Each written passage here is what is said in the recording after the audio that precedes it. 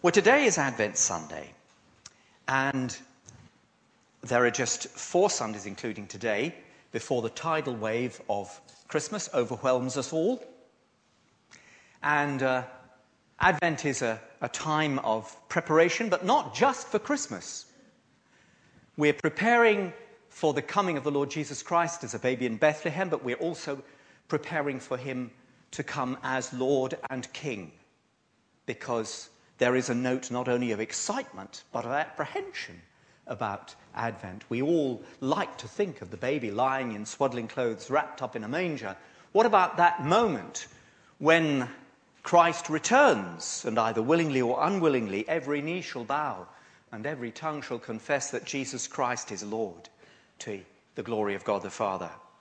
Well, now, I want to do something over the next 4 weeks, including this Sunday, that I've never done before. I'm going to preach all those sermons on one verse. And it's absolutely fantastic verse, it really is. In 2 Corinthians chapter 4, it's verse 6. And you'll find it on page 1160 in the church Bibles. God, who said, "Let light shine out of darkness," made his light shine in our hearts to give us the light of the knowledge of the glory of God in the face of Jesus Christ. There are 3 absolutely tremendous words in that verse: light, knowledge, and glory. We'll be thinking about light this morning, knowledge next week, glory the week after, and then on the 18th of December we're going to bring all those thoughts together, and I want to show you how this vision of the Lord Jesus Christ can change our lives, change us, and make us the kind of people God wants us to be. Well, now, as a child, were you afraid of the dark? Don't worry about admitting if you were, because it's very natural. In darkness, all kinds of horrors can be conjured up by imagination, can't they? But the time had to come when Mum and Dad said good night, turned the light off, and softly closed the bedroom door. And if young people, tiny children, are afraid of the dark, older people are afraid of the dark as well. They don't want to bump into things, and they're afraid of steps that they can't see. Gosh, darkness means danger. Light makes everything clear. Dr. John Polkinghorne, have you ever heard of him? Before he was ordained as an Anglican priest, he was professor of mathematical physics at the University of Cambridge. So he knew a thing or two. And he's written many, many books on the way science and religion can positively relate to one another. And in Quarks, Chaos and Christianity, he's described how incredibly accurate the process which produced what scientists call the Big Bang actually worked. Nothing stays static in science. We've already seen, haven't we, how a giant like Albert Einstein can be challenged when his theory of relativity about nothing travelling faster than the speed of light was questioned just recently. Nothing's been proved, but there's a question mark even over the theory of relativity. New discoveries are always superseding those which have been held for centuries. Today's incontrovertible fact becomes tomorrow's silly mistakes. Even so, most scientists who deal with the beginning of things, cosmologists, still think that everything began with the aforesaid Big Bang.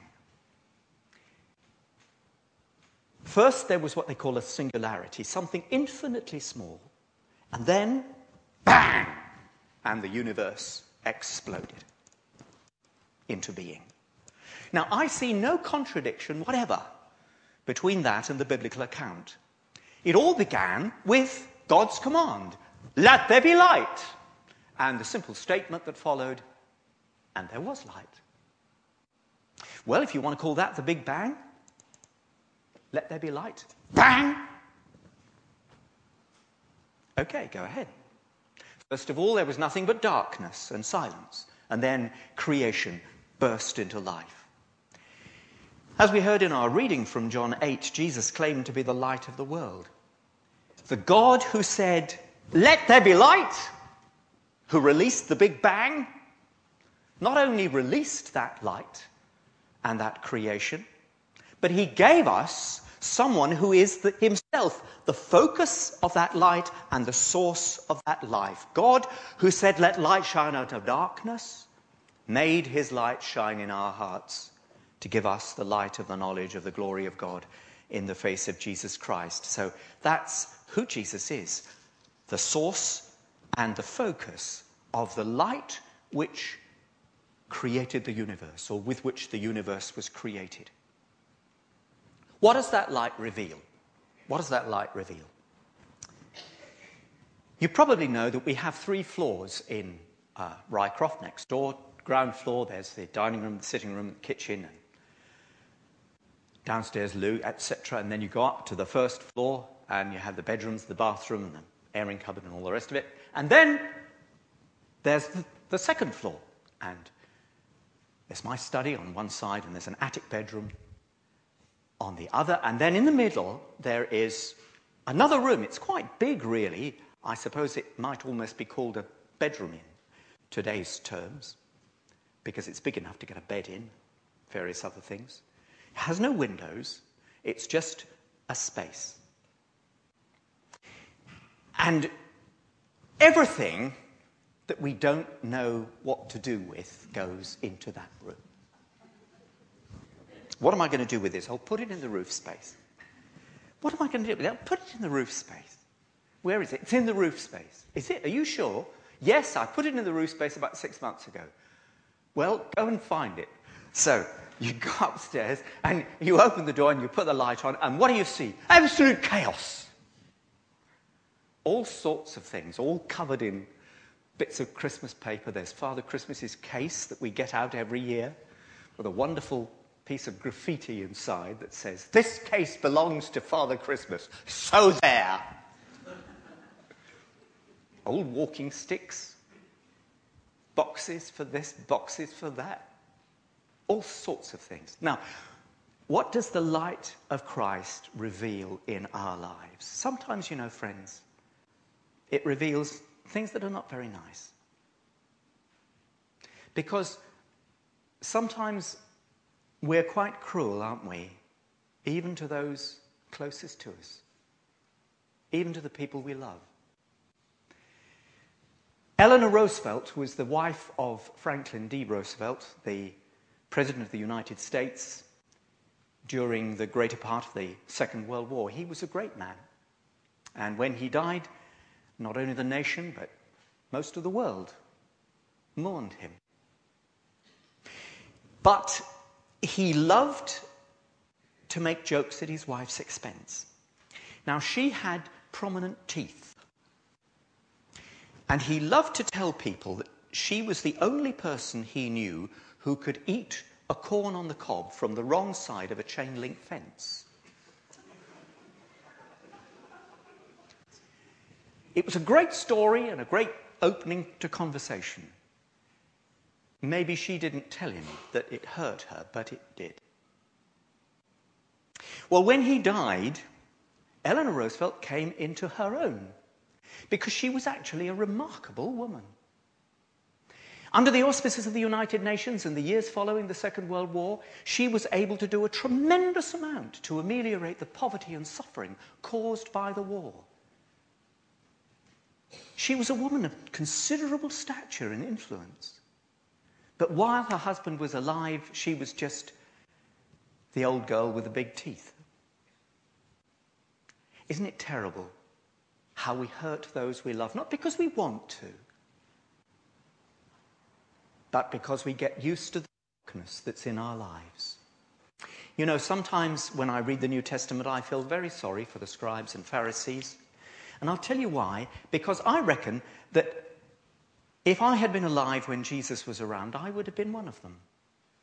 And you would have been the faithful congregation in the synagogue, who together with their leaders were the butt of Jesus' stinging criticism. Now, it was very proper for Jesus to criticize them, and very wrong of them to reject him But they did so not because they were intrinsically evil, but because they had allowed darkness to obscure and to ruin their response to God's love and God's truth. And although it shames me to say it, religious people like you and me are prone to that kind of thing. Darkness. In John chapter 3 and verse 19, Jesus says, "The light has come into the world, but men loved darkness more than light because their deeds were evil." And that's true, isn't it? Jesus, in our reading from John 8, said, "I am the light of the world. Whoever follows me will never walk in darkness, but will have the light of life." And the Pharisees, well, they threw the statement back to him in verse 13. "Here you are, appearing as your own witness. Your testimony isn't valid." That had nothing whatsoever to do with what Jesus was talking about. They found this little legalistic excuse to avoid what he was saying. Advent is such a blessed time because it shows us how the darkness has accumulated in our lives. Oh, please, Lord, show me the things in that attic room that have to be got rid of. I don't want part of my life to become a depository for rubbish. Because you know what grows in rubbish, don't you? All sorts of horrible things. And before you know it, things with little 4 legs and a tail and sharp teeth start infesting it. And that happens with human lives as well as it does with piles of rubbish.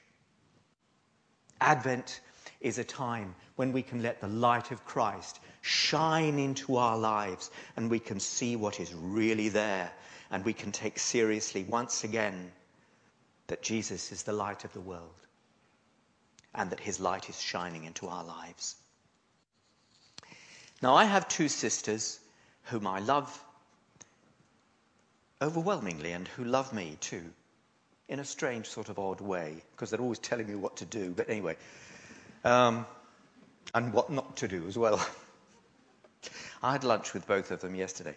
I was born when they were 9 and 12 respectively, so they were always bossing me about. They haven't stopped. That meant that I was still in short trousers when they were both teenagers, and although that was in the 1950s, teenage girls were a handful even then, let me tell you. I can remember my older sister especially getting ready to go out with her friends and asking my father whether he approved of how she looked. Now, why she did so, I have no idea, can't imagine, because he would always give her the same answer. He would take one step back and look at her and say, "You look like the wreck of the Hesperus." And although she knew he was only joking, it never failed to annoy her, and she would flounce off back to her bedroom and plaster on even more makeup.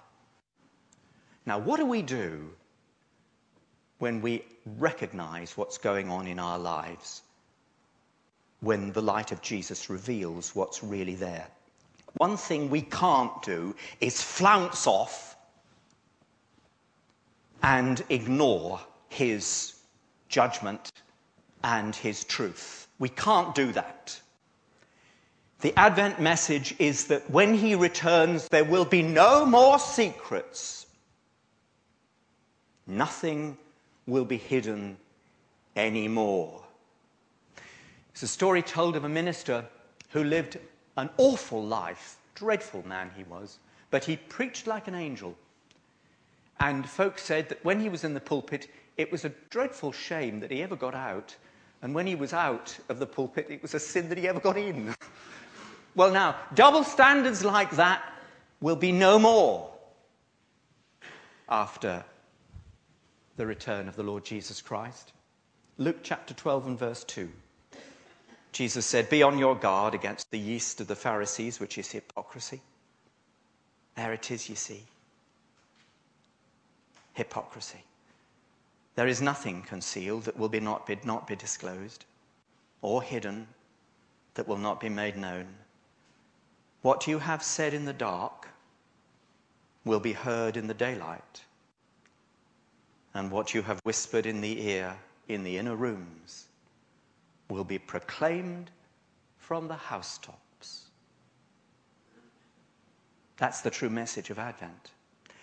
And if it makes you feel uncomfortable like it made me feel uncomfortable when I was preparing this sermon, for once, I have done my job. Let me read it again. Be on your guard against the yeast of the Pharisees, which is hypocrisy. There is nothing concealed that will not be disclosed, or hidden that will not be made known.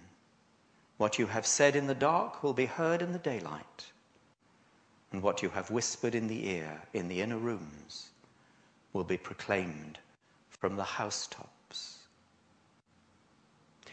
But dear friends, don't despair. Be alarmed, be warned, wake up, all those things, but don't despair. Because that warning is only for those who try to ignore the nasty things and keep them hidden. If you come to the cross and you ask forgiveness, no matter how many times you've come before and asked forgiveness before, it will be granted.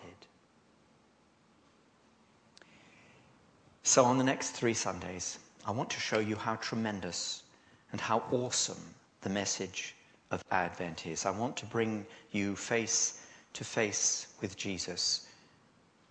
We've seen his light this morning. Next week, we'll think about how we gain the knowledge that he brings, the knowledge of.